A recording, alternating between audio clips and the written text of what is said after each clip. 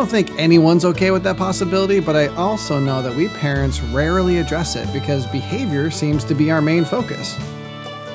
Welcome to Truth, Love, Parents, where we use God's Word to become intentional, premeditated parents. Here's your host, A.M. Brewster. Welcome back to our Teach Your Children to Obey series. So far we talked about what they should do and how they should do it. If you missed those episodes, you should repent in sackcloth and ashes. Okay, that was a little too extreme, but I would suggest you listening to them. And if this is your first time with us, the answer is yes. You just really never know what you're going to get from me. But thankfully, we always know what you're going to get from God. His word is eternally relevant, needs no updating, is powerful and effective for your family. God has everything we need for our parenting, and today's topic is no different. But before we dive into that, I want to share with you 2 new 5-star iTunes reviews. The first one is from Lisa Paul, who very succinctly says, "Great teaching, a must for parents." Thank you so much. I pray will continue being a must for parents, but like I said, there's only one way to do that, and that's being honest and loving about God's expectations. Please continue to pray for me and Team TLP that we remain submissive to His truth. And the second review comes from Same Page Parenting, and she writes, "My husband and I started listening a few months ago and adore so many things about this podcast. We are constantly learning and trying to do better in parenting, and TLP helps so much. One of our favorite things is how it keeps us on the same page. We will challenge each other to listen to a specific episode. We talk about it briefly after we both have, during our pillow talk at the end of a super busy day, raising 6 kids in a blended family. And then we will work on it in our parenting while we are parenting. We both know the other is trying to work on what we listen to that week in TLP so we can support each other. We rarely get time to sit down together and plot and plan our parenting approaches, but doing this keeps us in sync in our home. Thank you, Team TLP." And that, my friends, is the awesomeness of God. A guy working in a boarding home in the Northwoods of Wisconsin learned something amazing from God's word that helps him fulfill the Lord's will with his kids and the boys to whom he ministers. Then God burdens that man to publish a podcast to share those lessons. And then God connects families all over the world so they can learn the same things, be challenged in the same ways, and do all to His honor and glory. Thank you, Lord, for the opportunities this show affords and how you're using it in my life and in the lives of countless other families. And if God has used Truth Love Parent to be a blessing in your family, will you please leave us an iTunes review? I can't tell you how encouraging they are to read, and I have no idea how God will use your review to connect us to other parents, but I look forward to watching it happen. All right, have you ever had your child ask why she needed to obey? Well, honestly, that's a fantastic question, and we better be sure to give them the right answer, because if we get it wrong, we may damn our kids. Man, I know, that took a hardcore turn real quick. Well, that is the importance of today's topic, and no, I don't think I'm over-exaggerating. The past episodes of this series, admittedly, have been lightweights. The first 2 parts of our definition of biblical obedience were pretty simple and straightforward. Obedience is doing the right thing in the right way. But today's topic has significance far beyond the previous 2. So let's discuss why our children should obey and how we can teach them this concept and why it matters so much more than the previous 2 points. Here's the third part of our definition of biblical obedience. Obedience is doing the right thing in the right way for the right reason. Last time I asked, if your children only do the right thing in the right way, are they truly obeying?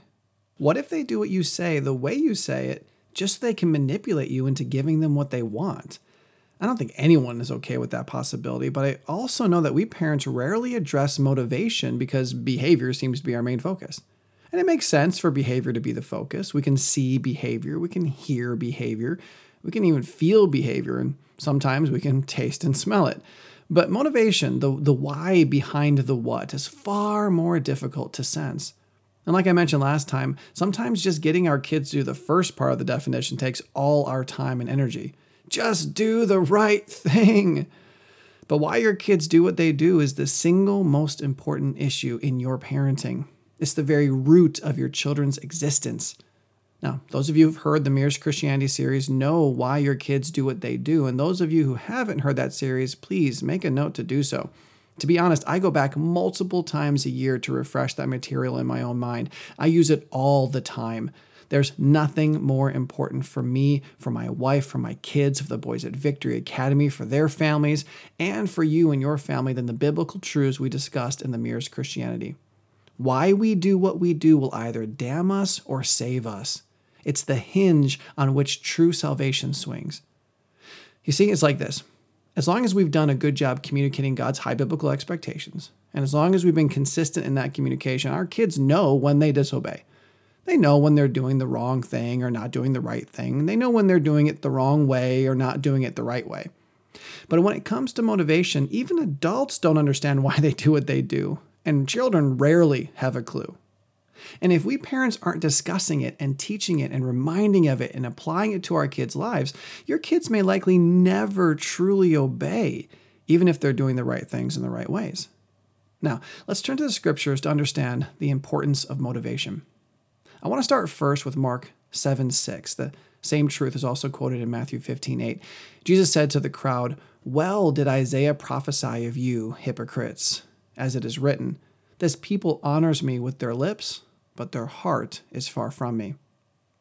It's easy to see that when the Jews said the right things in the right way, God wasn't glorified unless they did it with the right motivation of the heart, and he called them hypocrites because of it. Another bad example is King Saul in 1 Samuel 15. We keep coming back to this one because it's such a wonderful, terrible example of disobedience. We've already discussed his sin when we talked about obeying in the right way. He was told to wipe out the Amalekites. He kept the king alive and the best of the livestock, so he didn't obey completely. But when he was confronted by Samuel, and after a whole lot of excuses, he said in verse 24, "I have sinned, for I have transgressed the commandment of the Lord and your words, because I feared the people and obeyed their voice." Now, a simple but important observation is that if you don't do the right thing, or you don't do it in the right way, you can know for certain it was done for the wrong reasons. Of course, Saul didn't have the right motivation, or he would have done exactly what God commanded the way he commanded it.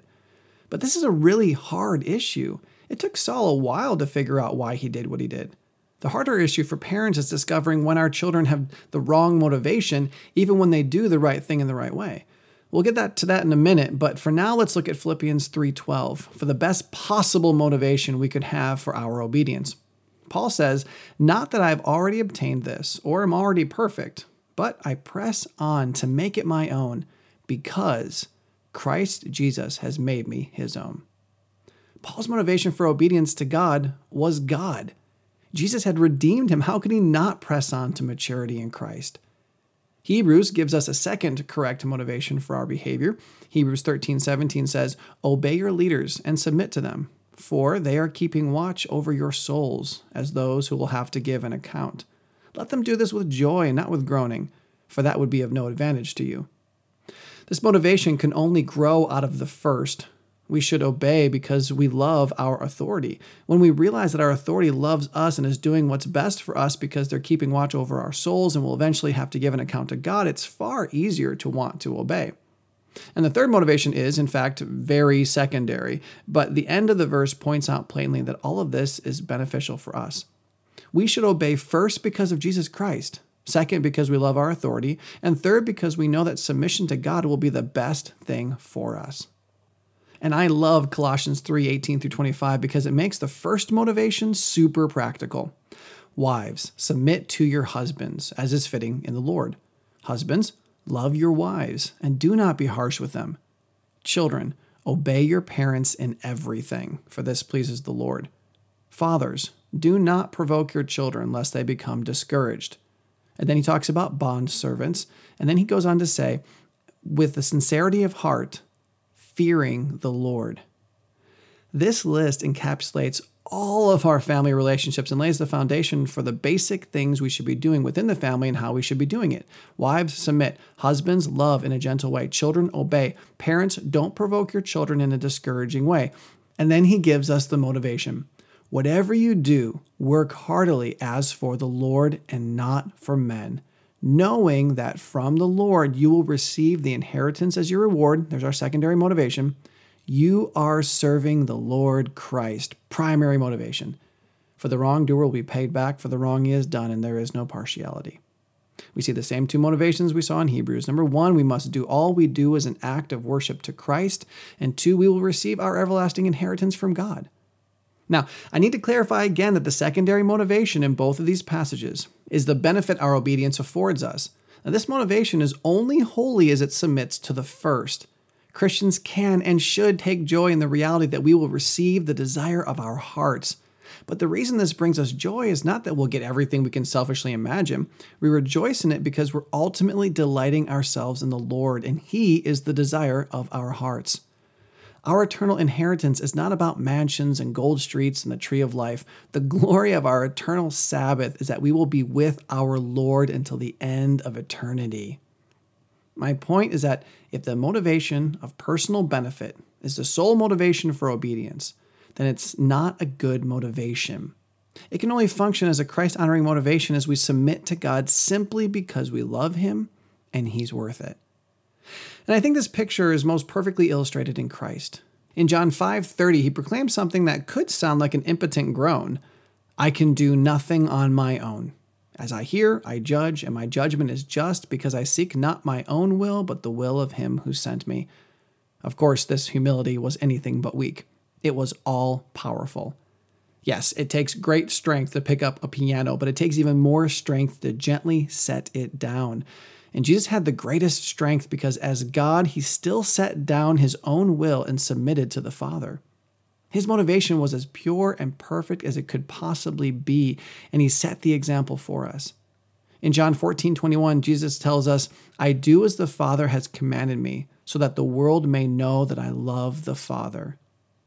Believe it or not, that's the only motivation for true obedience. Your children need to stay pure so that the world may know that they love the Father, not simply so they can enter a marriage as a virgin. Atheists can do that. Your kids need to eat their vegetables so that the world may know that they love the Father, not simply so they'll grow up big and strong. Pagans can do that. Your son needs to clean up his toys so that the world may know that he loves the Father, not merely because he needs a good work ethic. Even agnostics can do that. Your children need to do their best in school so that the world may know that they love the Father, not simply so they can get into a good college. Godless academics can do that. Your daughter needs to invite the uncool girls to her party so that the world may know that she loves the Father, not so that she can impress anyone. Unsaved people can do that. Okay, Aaron, I get what you mean, but they're just kids. Isn't that asking a lot? No. That, my friends, is how life is supposed to work. If your children are born again, then they have access to the same Holy Spirit that you and I do. Sure, they don't have as much experience and maturity, but again, that's why they have us. And now, I think it's a good time to discuss why I started this episode in such an intense way. Do you remember when I said we better be sure we correctly explain why motivation is so important, because if we get it wrong, we may damn our kids? Let me illustrate how. I work at a boarding home for at-risk teen boys. Every year, I work with a wide array of needy guys. Some are defiant rebels, some are blasphemous scorners, some are ignorant fools, and some are really nice, obedient guys. Now, I hope that last one surprised you, but here's the reality. It's really easy to show a guy who's entrenched in deep sin that he's a sinner doing sinful things for sinful reasons. And when God works in his heart and he starts trying to prove to the world that he loves the Father, nearly everything changes. He has new habits and a new lifestyle, a new way of talking, new ways of acting. But the guys who are generally obedient, put together, good students, but who do all of those things out of self-worship, they have two giant roadblocks. Number one, it's harder for them to see their sin in the first place. They're often doing the right thing in the right way. Sure, they look at porn, and they may use drugs from time to time, and they may have inappropriate relationships with people, and they may steal from time to time, and maybe they don't do any of those things at all. But the thing is, they view their obedience in other areas of their life as proof that they're really not that bad. And two, if they finally come to the place where they realize their motivation has been sinful, now they have to keep doing the same good things they've been doing. And they need to keep doing them in the same good ways they've been doing them, but they have to do them for new good reasons. Do you have any idea how hard that is? Imagine this. I'm assuming all of you eat. Okay, so I'm going to do some magic here. Here I am, I'm waving my hands around and I'm saying the magic words, substitutionary dietum. Now, I want you to think of the most overweight person you've ever heard of. Okay. The spell I've just put on you will take the food you eat and will magically use it to nourish them, not you. You'll still taste the food, but it won't affect you at all. And this is important because your self-control is going to be what helps them lose weight. They need the help, right? All right, are you with me? Okay. I'm also assuming that you've all been on diets before. Has that ever been easy? Well, now you just have to do the same thing you did before. You need to show extreme self-control and only eat when you need to. You need to ignore those cravings and empty feelings at night. And even though the food you eat will have no effect on you, it won't make you fat or sick, you still have to be on a diet so that the other person can lose weight. Do you think that might be hard? Oh, and don't forget, you'll still be able to taste the food. So there you are. And you know you could eat whatever you want and it will taste so good and you don't have to worry about the calories or anything. You could eat your favorite foods all day. You could open and close a buffet with no side effects. I'd say for most of us, that task would be impossible. And because I love you, I'm going to remove the magical curse. Poof, there you go. But here's the thing. So your child has gotten used to doing the right things in the right ways because that's just life. That's what they know. It's what they like. It makes them feel good. They've built a habit, whatever. But now they need to keep doing the same things in the same ways for different reasons. They need to fight the nearly subconscious, habitual motivations they've built up. Every time they used to make their beds, they did it because they liked the praise they received from you, and they loved it when their siblings' poor jobs were compared to theirs. So now when they make their bed, this nearly brainless act, they must consciously and decidedly break the habits of the past and choose to make their bed to the glory of God.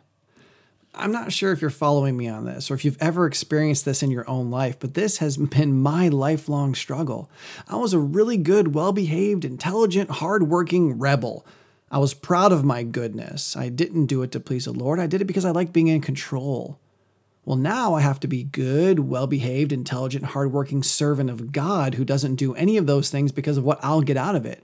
I need to do them so the world will see how much I love the Father. Man. So, how does our parenting on this matter damn our kids? Well, if I teach my children or allow them to develop the misconception that obedience is merely doing the right things in the right ways, then I've lied to them. Not only about how life works, but about how salvation works. A child who does the right things for the wrong reasons is a child who may easily pray a sinner's prayer because it's the quote-unquote right thing to do, but not because they love God and want to submit to Him. A child who does the right things in the right ways for the wrong reasons is a child who may devote his life to full-time Christian service because he likes doing good or because of the popularity. And when he stands before Christ and tells the God of heaven about the miracles he performed and the prophecies he told, Jesus may look at him and say, "Depart from me, you worker of iniquity. I never knew you."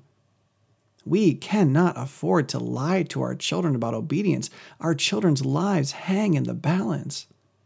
How many Pharisees are in hell after living a life of devotion to the Talmud? How many legalists are in hell because they thought they needed to work their way to heaven? How many men and women and children will go screaming into the lake of fire because they thought all they had to do was dot all the I's and cross all the T's? My friends, my dear friends, we need to help our children understand why they need to obey. So let's finish with the most important question of the day. How can you teach your children to obey for the right reasons? Well, number one, we need to teach them that why they do what they do is more important than what they do. They're not going to get it on their own, and the world and Satan are going to lie to them at every turn. Your children need to know that obedience is doing the right things in the right way for the right reasons. Don't let there be any doubt. Number two, we need to help them understand why they did what they did. Now, we've talked about this quite a bit on various episodes. Again, we discussed it in The Merest Christianity. We talked about it in our anti-terrorism series that started in episode 37. We also applied it quite extensively in the episode 45, the second most important question you need to ask your kids. We talked about it in Speed Parenting 101. Listen, helping our children understand why they do what they do is quite possibly the greatest responsibilities and greatest difficulties we parents will ever face. I don't know has become the anthem of this generation. And for those who can put a finer point on their actions, most of them are happy to announce that they did it because it felt right. No conscious effort, no facts, no logic. It just felt like the right thing to do. But if we can help them really see why they do what they do, we can open their eyes to the very fibers of their life. Everything will make sense. Cause and effect will be easy to predict. If we don't help them, they may easily become rocky-hearted or thorny-hearted. If you're not familiar with these responses to truth, you can listen to episodes 57 and 58 from the 4 Children series. But let me go ahead and sum it up for you. A rocky-hearted child or a thorny-hearted child is excessively worse than having a hard-hearted child, because at least the hard-hearted kid knows they're rejecting God's truth. But the rocky and thorny hearts are deluded into thinking they're okay. They believe they're submitting to God's truth when there's no real fruit of repentance. I don't want that for my kids, and I don't think you want that for yours. So the last question is, how do I help them figure out why they did what they did? Well, it's not a short answer. So once again, I want to point you to the Mirrors Christianity series. That series should be able to answer the majority of your questions. Of course, you may also feel free to email us at counselor@truthloveparent.com to just get some help for your unique situation. But I think that if you ask the right questions, you should be able to help your child determine their motivation. Generally speaking, the temptation is to make the least important thing preeminent. Their own comfort and pleasure motivates nearly all of what the average child does. Your children are no different. We are no different.